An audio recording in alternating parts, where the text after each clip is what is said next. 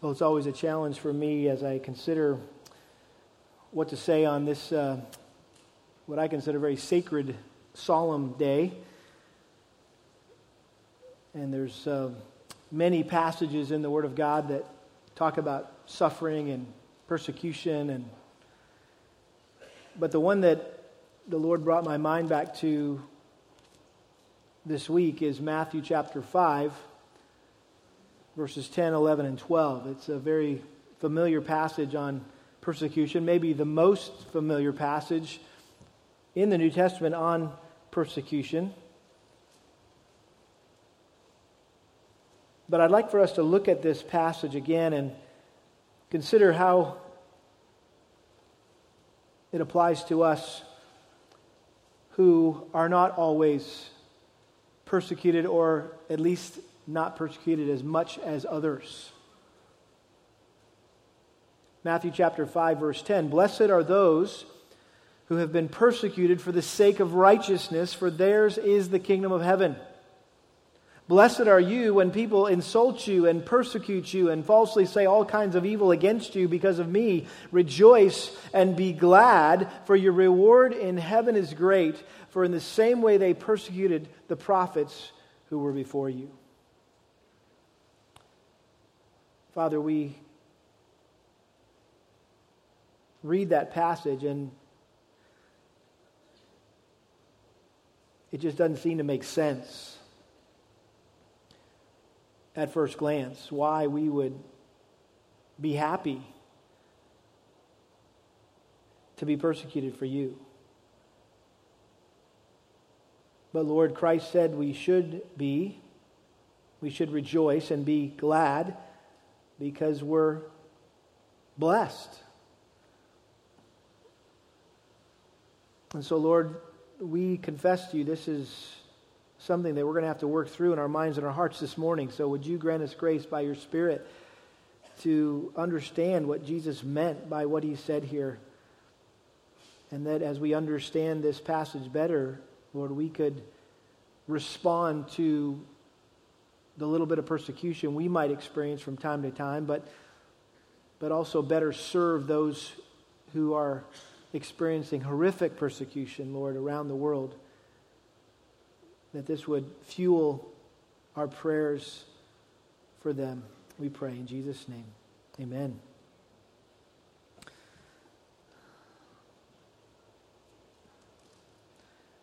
I mentioned earlier that every one of you should get that Voice of the Martyrs magazine that would come to your mailbox once a month.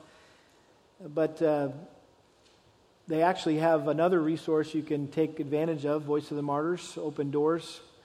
You can get a weekly email or an emergency update whenever something breaks out in some other part of the world regarding Christians. And for me personally, this is a great source of encouragement, a great source of challenge, a great way to regain perspective, because these things pop up regularly in my email box alongside my discount at PetSmart. You know, got to get some money off the dog food next time you go, and you know, the coupon for, you know, your next meal at California Pizza Kitchen, or you know, the Office Depot sale, or, you know, what's happening at Dick's Sporting Goods. And I don't know if you're like me, I have a number of things I've signed up for to kind of keep getting updated on things that really, at the end of the day, when you think about it, are very trivial, very material. And then pops up in my email box something from Open Doors this week about a group of Coptic Christians who were headed on a bus somewhere, and the bus was stopped and they killed the Christians. They just shot them because they're Christians. I got another one about some unrest in Kenya where, again, a busload of people were going somewhere, and these radical Muslims would stop the bus. They stopped the bus and they took everybody off, and they divided the Muslims from the Christians, and then the Christians that refused to recite the Islamic creed were shot and killed right there. in Pakistan. You may have heard of that, what has become a well-known case of this young gal who was accused of blasphemy against Allah, and she was sentenced to life in prison and even the death penalty, and she's been in jail, I guess, for some 8 years now, and they released her for a lack of evidence, and the whole country erupted in all sorts of rioting because they let this gal off who was simply sharing the gospel with a coworker, and she was accused of blasphemy. And the whole country is up in arms. I don't know about you, but I need to be regularly reminded of these things. Because if not, I just get sucked into American culture and just silly life that we go about here in this country, because those of us in the Western world have never experienced this kind of persecution and maybe never will. We've been sheltered for the most part from the raw reality of what the majority of the rest of the body of Christ around the world has to deal with on a daily basis. We're talking about 70% of Christians around the world deal with persecution on a daily basis. We are in the minority. See, we think that the rest of the world is like us, right? That Christians all over are kind of like us. No. Very, very different from us. We are the minority. And so consequently, the stories, the images, the statistics that we read and are exposed to, they're disturbing, yes, they're heart-wrenching, yes, but it all seems so surreal. It's almost incomprehensible to us. We can't relate. And so when we're exposed to the plight of the persecuted church, typically our response is on the one hand a feeling of sorrow and pity, but at the same time a sense of gratitude. Because we don't know how to respond, I think we just default to oh, how sad, how unfortunate, what a tragedy. We're so fortunate, we're so blessed as Americans to have the freedom that we have. I mean, these are the default responses. Because frankly, we don't know what else to do. We don't know how else to respond. But when we consider the persecution of fellow believers, as shocking as this might sound, instead of feeling sorry for them, we should feel happy for them.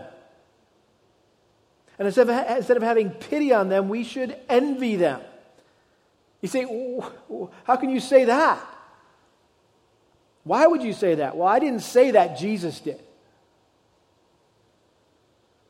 He said, they're the blessed ones. They're the fortunate ones. They're the ones who will receive the greatest reward in heaven. Their lives are far more in line with the great Christians of the past than ours. I think this is the perspective of persecution that Jesus said his followers should have. And he communicated this profound perspective here in his famous Sermon on the Mount. And if you're not familiar with the Sermon on the Mount, this was the most famous sermon that Jesus ever preached, there on the hillside above the Sea of Galilee. And it begins with what is commonly called the Beatitudes, from the Latin beatus, which means happy or fortunate. And in this section, Jesus described the characteristics of those who are truly blessed, those who are truly fortunate. They're poor in spirit. They mourn. They're gentle. They hunger and thirst after righteousness. They're merciful. They're pure in heart. They're peacemakers. In other words, if you want to experience true joy and happiness, then cultivate these inner qualities in your life. The blessed are the poor. Blessed are those who mourn. Blessed are the gentle. Blessed are those who hunger and thirst for righteousness. The ironic thing about this list, however, is that they're the exact opposite of the things that the world says will make a person happy. So Jesus turned the world's value system upside down and inside out. And he challenged his followers to see things and to think about things differently. Don't see things and think about things the way the world sees them and thinks about them. See them and think about them the way God does.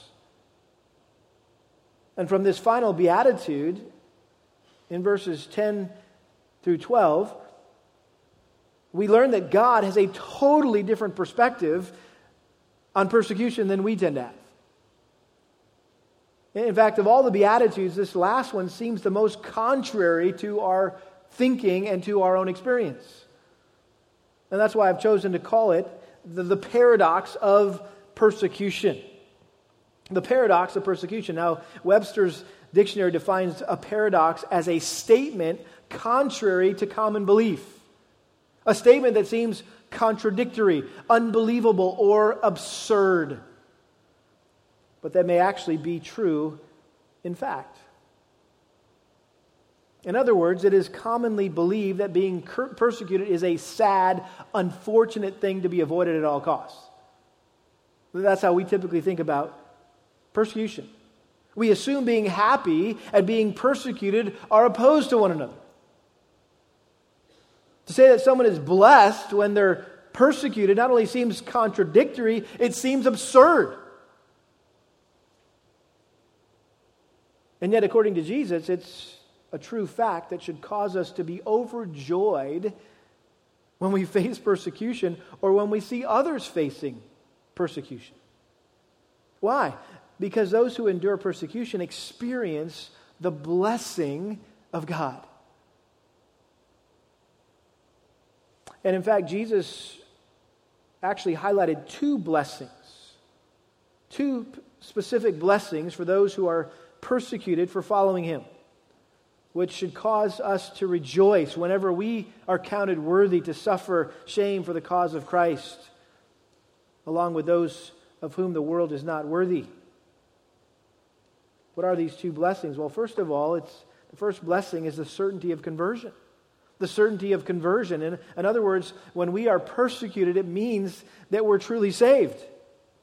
Notice what he says in verse 10, "Blessed are those who have been persecuted for the sake of righteousness, for theirs is the kingdom of heaven."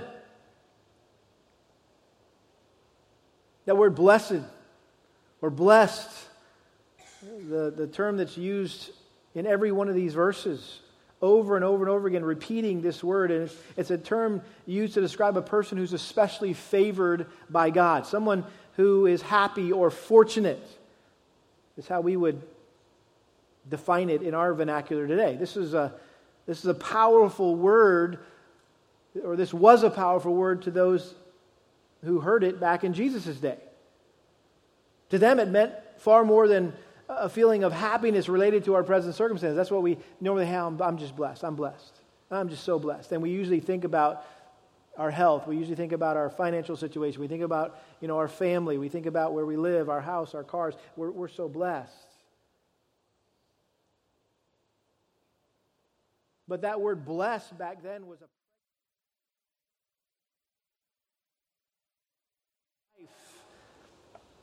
yes, being wealthy, having lots of possessions, a large, healthy family, a full barn, defeated enemies. I mean, that was, you live a blessed life. But I think what was shocking to those who heard this for the first time, sitting on that sloped hill overlooking the Sea of Galilee, was that in those days it was commonly believed among Jews that any kind of suffering or persecution was an indication of God's displeasure or judgment. That God's, what was the opposite of being blessed? You were being cursed. And so Jesus wanted to correct their wrong view of persecution. He said, no, it's the exact opposite. Those who experience persecution enjoy the blessing of God on their life. In fact, persecuted people are doubly blessed. Blessed are those who have been persecuted for the sake of righteousness. Verse 11, blessed are you when people insult you and persecute you.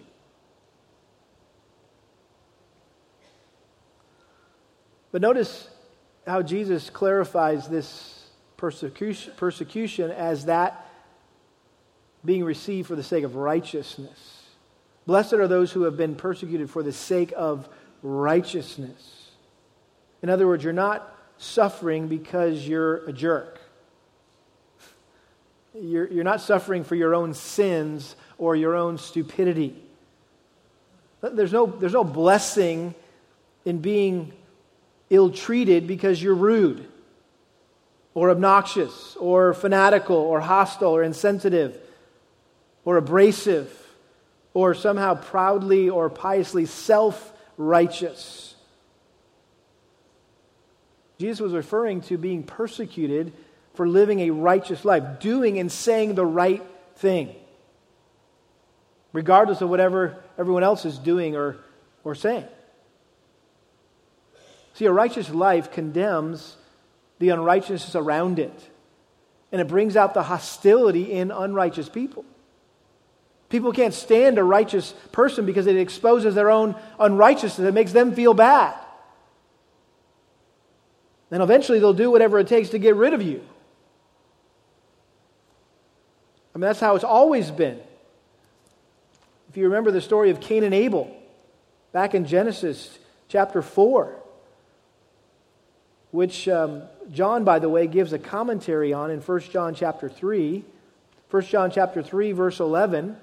For this is the message which you have heard from the beginning, that we should love one another, not as Cain, who was of the evil one and slew his brother. And for what reason did he slay him? In other words, why did Cain kill Abel? Because his deeds were evil, and his brothers were righteous. So Cain didn't like the way he felt convicted when he was around his brother.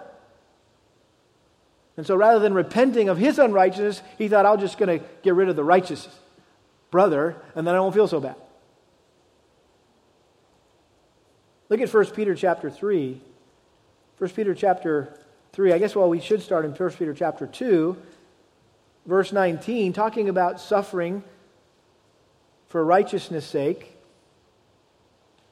1 Peter chapter 2, verse 19, Peter says, For this finds favor if for the sake of conscience toward God a person bears up under sorrows when suffering unjustly. For what credit is there if when you sin and are harshly treated, you endure it with patience? I mean, there's no credit if you sin and you're harshly treated. But if when you do what is right and suffer, you patiently endure it, this finds favor with God. And then look at 1 Peter chapter 3, verse 13. 1 Peter 3, verse 13, Who is there to harm you if you prove zealous for what is good? But even if you should suffer for the sake of righteousness, you are what? Blessed. And do not fear their intimidation. Do not be troubled, but sanctify Christ as Lord in your hearts, always being ready to make a defense to everyone who asks you to give an account for the hope that is in you, yet with gentleness and reverence, and keep a good conscience, so that in the thing in which you are slandered, those who revile your good behavior in Christ will be put to shame. For it is better, if God should will it so, that you suffer for doing right, what is right, rather than for doing what is wrong. And so Peter was affirming what Jesus taught back in Matthew chapter 5. And the reason why he was able to do that is because he was actually sitting there listening to this original sermon. And he had had an opportunity himself to learn how to deal with persecution and for being and suffering for righteousness' sake. And now he was encouraging his fellow believers who were scattered all over Asia, experiencing all sorts of fiery trials and persecution. But notice back in Matthew chapter 5, he says, Blessed are those who have been persecuted for the sake of righteousness. Why? Why are they blessed? Why are they blessed? For theirs is the kingdom of heaven. Which, by the way, the Beatitudes begin and end with the promise of the kingdom of heaven. Verse 3, Blessed are the poor in spirit, for theirs is the kingdom of heaven. Verse 10, Blessed are those who have been persecuted for the sake of righteousness, for theirs is the kingdom of heaven. Jesus is talking here about eternal life. He's talking about going to heaven. And God will ultimately bless persecuted believers with the privilege of spending eternity in His presence. And I think what's inherent in this phrase here, Blessed are those who have been persecuted for the sake of righteousness, for theirs is the kingdom of heaven, it's simply this, a willingness to endure persecution for Christ is one of the surest, most tangible evidences that a person is truly saved and is on their way to heaven.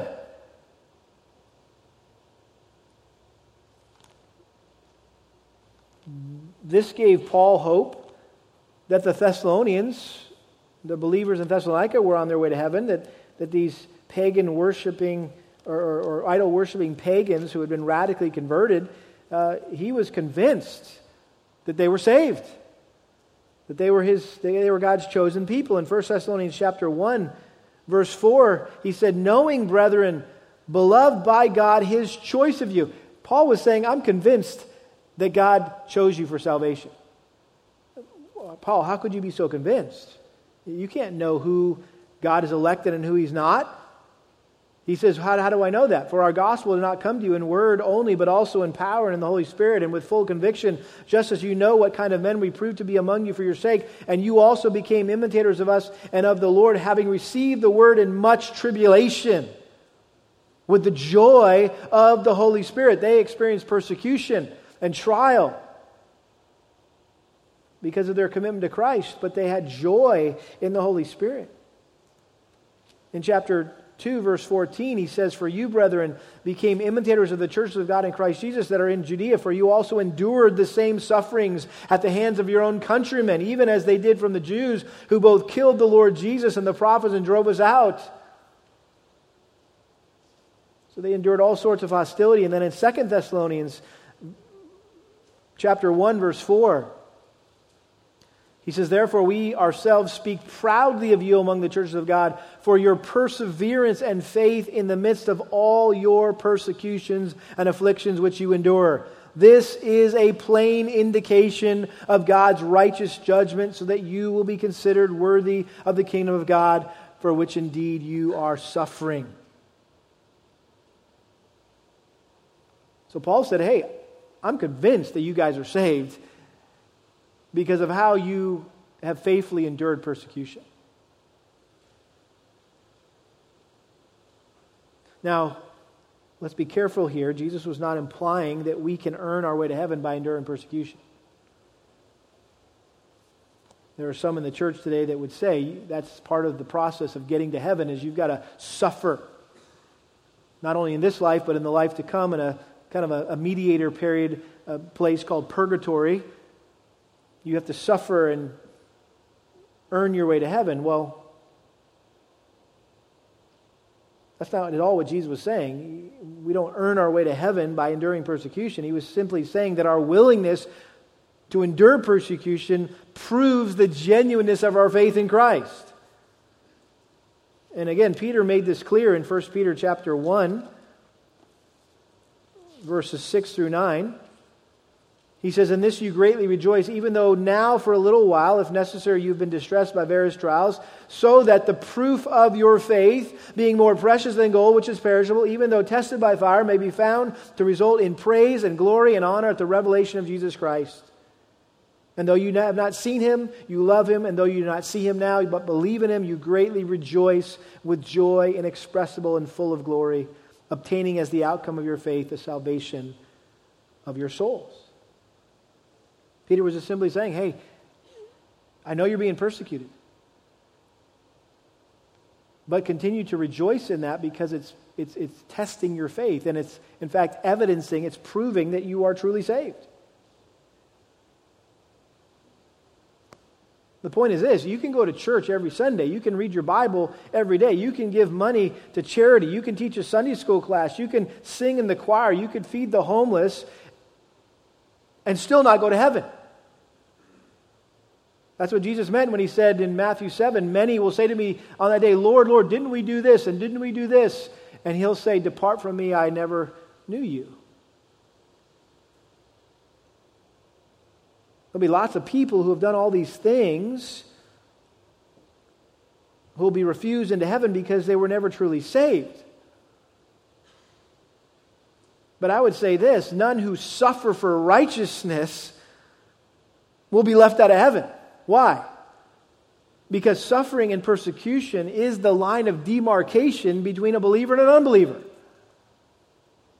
I mean, it's real easy to find out who's really saved and who's just faking it. Just put a gun to their head and say, renounce Christ or die. And those who aren't truly saved, they'll quickly renounce Christ to spare their lives. But the others who are truly saved, they'll stand strong and pay the consequences. See, only those who are genuinely saved are willing to lose their life for Christ's sake. Persecution separates the wheat from the tares. And frankly, that's why the American church could use a good dose of persecution. Because in other parts of the world, listen, the people that are coming to church every Sunday, they're legit. They're really saved because they're putting their life on the line to go to church.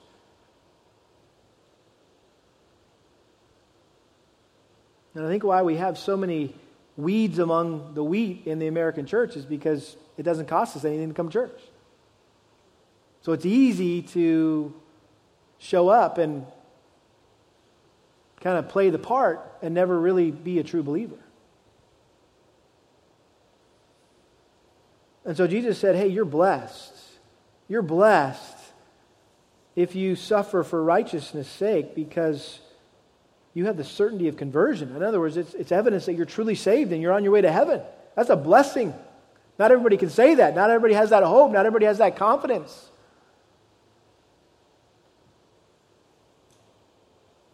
But there's another blessing here, and that is the certainty of compensation.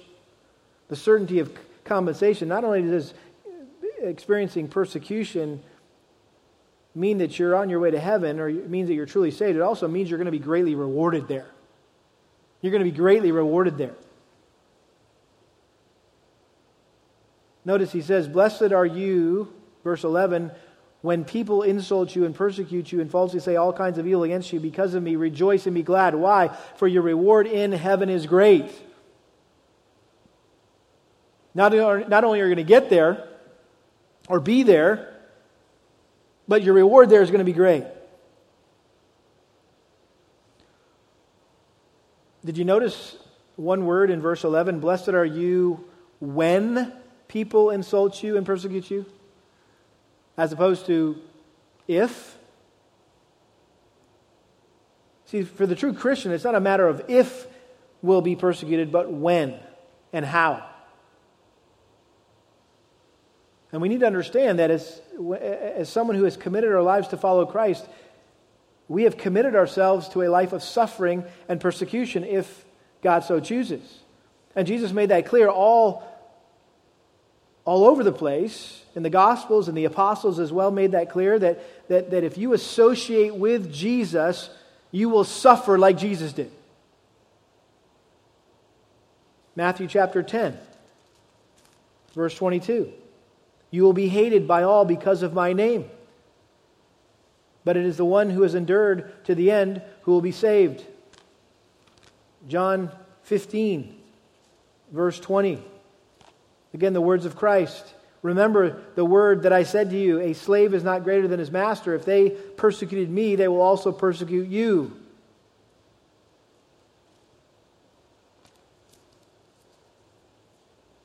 Paul was one who knew much about suffering. And he often included teaching about suffering in his letters to the churches. In Philippians chapter 1, verse 29, for to you it has been granted for Christ's sake, not only to believe in him, but also to suffer for his sake, experiencing the same conflict which you saw in me, and now here to be in me. In other words, being a Christian doesn't mean just believing in Jesus, but also suffering for Jesus. We don't often include that in the gospel. Hey, are you willing to not only believe in Jesus, but are you willing to suffer for Jesus? In 1 Thessalonians chapter 3, verse 3, he said, no one should be disturbed by these afflictions, for you yourselves know that we have been destined for this. For indeed, when we were with you, we kept telling you in advance that we were going to suffer affliction, and so it came to pass as you know. In other words, as believers, we are destined to be persecuted. Paul told Timothy in 2 Timothy 3:12, all those who live godly in Christ Jesus, what? Will be persecuted. And I love what Peter said in 1 Peter chapter 4, verse 12. This was another passage I considered preaching on this morning. 1 Peter chapter 3, verse 12, beloved, do not be surprised at the fiery ordeal among you which comes upon you for your testing, as though some strange thing were happening to you. In other words, don't be surprised.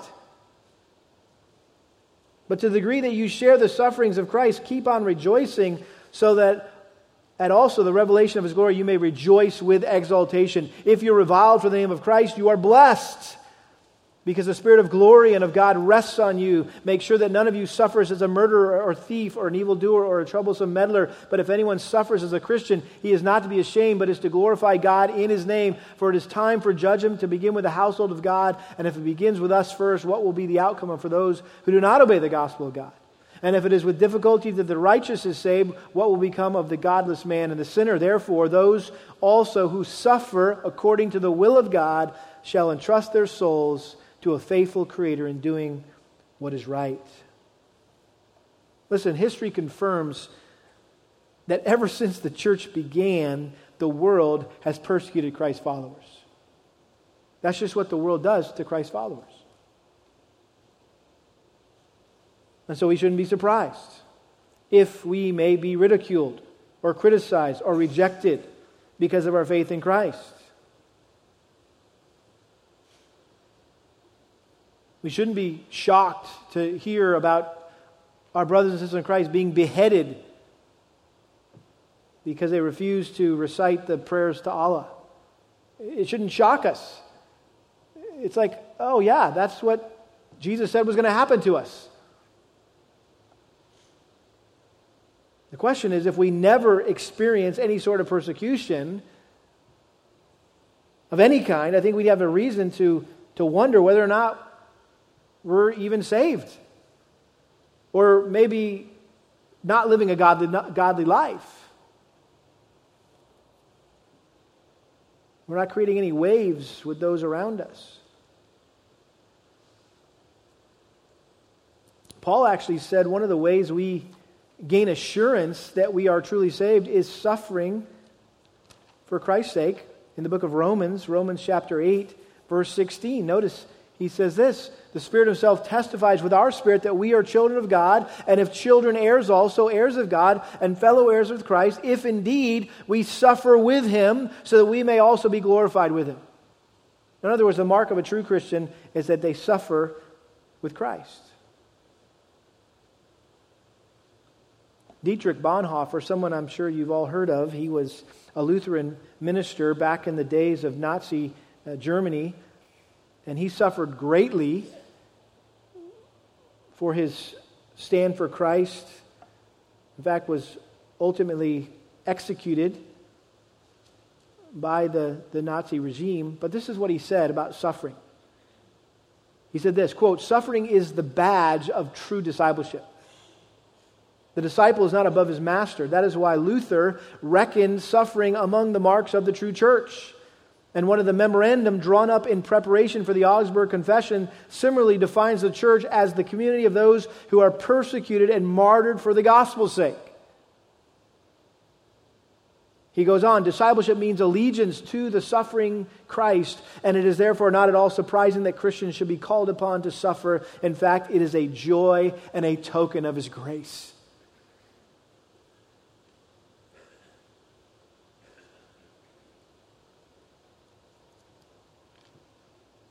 And if you're familiar with church history, you know that Christians, both in the past and even now in the present, who have been called by God to suffer the most severely for their faith, they all have one thing in common. They consider it a joy. They consider it a privilege to be persecuted for Christ's sake. Remember the apostles when they were told not to preach Christ any longer, and the authorities flogged them, beat them. And it says in Acts 5:41, so they went on their way from the presence of the council, rejoicing that they had been considered worthy to suffer shame for His name.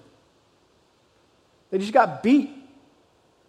And they left with joy in their hearts, a smile on their face, that they had been considered worthy to suffer for Christ. In other words, they rejoiced. They did what Jesus said to do. They were applying the Sermon on the Mount. They were rejoicing It brought them great joy to suffer for claiming the name of Christ. It made them happy.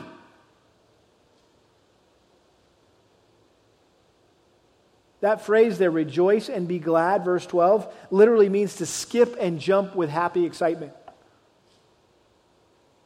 When's the last time you maybe got sideways with someone because you were just trying to do the right thing and say the right thing, and you were standing up for Christ, and they made it clear that they didn't appreciate that, and they maybe said something to you or snubbed you or something, and you walked away skipping. Kind of skipped away happy about it. Instead of going, oh man, I can't believe it. Oh, this is bad. This is not good. Oh, he doesn't like me. I'm not going to get that promotion. I'm not, whatever, right? Rejoice and be glad. How paradoxical this response is. What in the world could possibly produce this kind of joyful reaction in the midst of brutal persecution? Two things. Rejoice and be glad. For, number one, your reward in heaven is great. For in the same way they persecuted the prophets who were before you. So there's two things there. There's two fors, two reasons why you should rejoice and be glad. The first one, I'm going to deal with the second one first. It's realizing you're in good company. That you're considered part of an elite group of faithful saints throughout the ages who stayed true and stayed strong in the midst of persecution. The Isaiahs, the Jeremiahs, the Stephens, the Pauls, the men listed in Hebrews chapter 11. These men of faith who endured all sorts of persecution for the cause of Christ. You're in good company. And secondly, he says your reward in heaven is great. You'll be greatly rewarded by God in heaven. Suffering for Christ earns huge eternal dividends in heaven. Paul mentioned this in Romans chapter 8, verse 18. Romans chapter 8, verse 18, he said this, For I consider that the sufferings of this present time are not worthy to be compared with the glory that is to be revealed to us in heaven. In 2 Corinthians chapter 4, verse 17, he says, For momentary light affliction is producing for us an eternal weight of glory far beyond all comparison. And while we look not at the things which are seen, but at the things which are not seen, for the things which are seen are temporal, but the things which are not seen are eternal.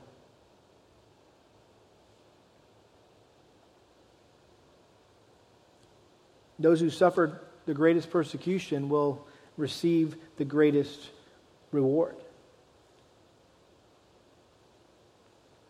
See, the world can take a lot of things from us. They can take our family, they can take our job, they can take our possessions, they can take our health, they can take our freedom, they can even take our life. But the one thing that the world can never take away from us is our reward in heaven. Amen?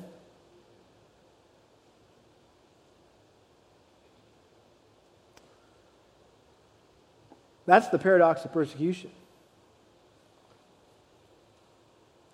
And that's why, beloved, I think we have it all wrong. We shouldn't sit here this morning feeling sad for persecuted believers. We shouldn't pity them. As strange as it sounds, we should envy them. And if there's anything that we should be sad about this morning, it's us.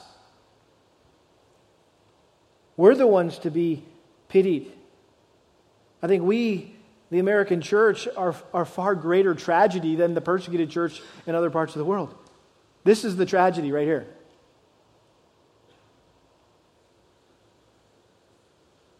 And what I mean by that is I wonder if what happens in churches around North America on IDOP Sunday, showing these videos of the persecuted church and what they're enduring, and they're showing their stories, and we sit here and we watch these things, and it breaks our heart, and it grieves us, and we pray for them. I wonder if videos were shown in some of these persecuted regions in their churches, and they showed videos of us and what our life is like as Christians here in America. I wonder how they would respond if they saw us just kind of freely walking into church with our Bible under our arm, comfortably sitting in our cushioned chairs, wanting to be entertained most often, critiquing everything from the music to the sermon to the person's outfit in front of us, half-heartedly singing songs that we've sung 100 times before, sleepily listening to God's Word preached while at the same time trying to figure out where we're going to go to lunch, complaining about our petty problems and slandering our fellow believers and gossiping about them and fighting over silly things and being preoccupied with material things, oblivious to the desperate condition of those outside the church who are lost and dying without Christ. I imagine that our brothers and sisters in Christ would probably weep for us for a different reason. And they would feel sorry for us. And they would consider us the tragedy. I don't say that to give us all a guilt trip, but to try to make the point, I think, that Jesus was making here, that this is radical. This is paradoxical. We aren't the blessed ones, they are. And I think by associating with them, whether it's simply by receiving an email once a week or a newsletter on a monthly basis, that's our way to associate with them and remember them and involve ourselves with them. Guess what? I think we'll be blessed as a result. And I could just speak from experience that I can't think of anything that has blessed me more in my Christian life than thinking about, hearing about, watching, reading stories of persecuted Christians. It's inspiring. And it truly is a blessing to know that we're on the same team as these guys. What an honor, what a joy, what a privilege. And may we serve them well as they serve us well.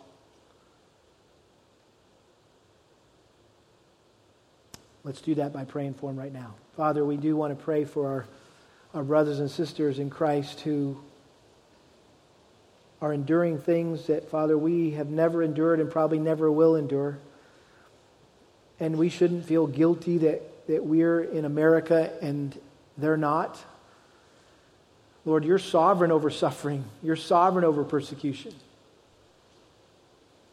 And you saw fit to put us here so that we could support those who are in other places where it's not as easy to be a Christian. And Father, I pray that we wouldn't be motivated today out of guilt to get involved. But Lord, it would be our joy, our privilege to be involved with the lives of these people, Lord, that we're going to spend eternity in heaven with. And so, Lord, help us to be faithful on our end, to do our part to the building up of the body of Christ worldwide. Thank you for the privilege and the honor it is to support these precious saints through our prayers and through our financial gifts and, Lord, even just talking about them and letting their radical commitment to Christ rub off on us, we pray. In Jesus' name, amen.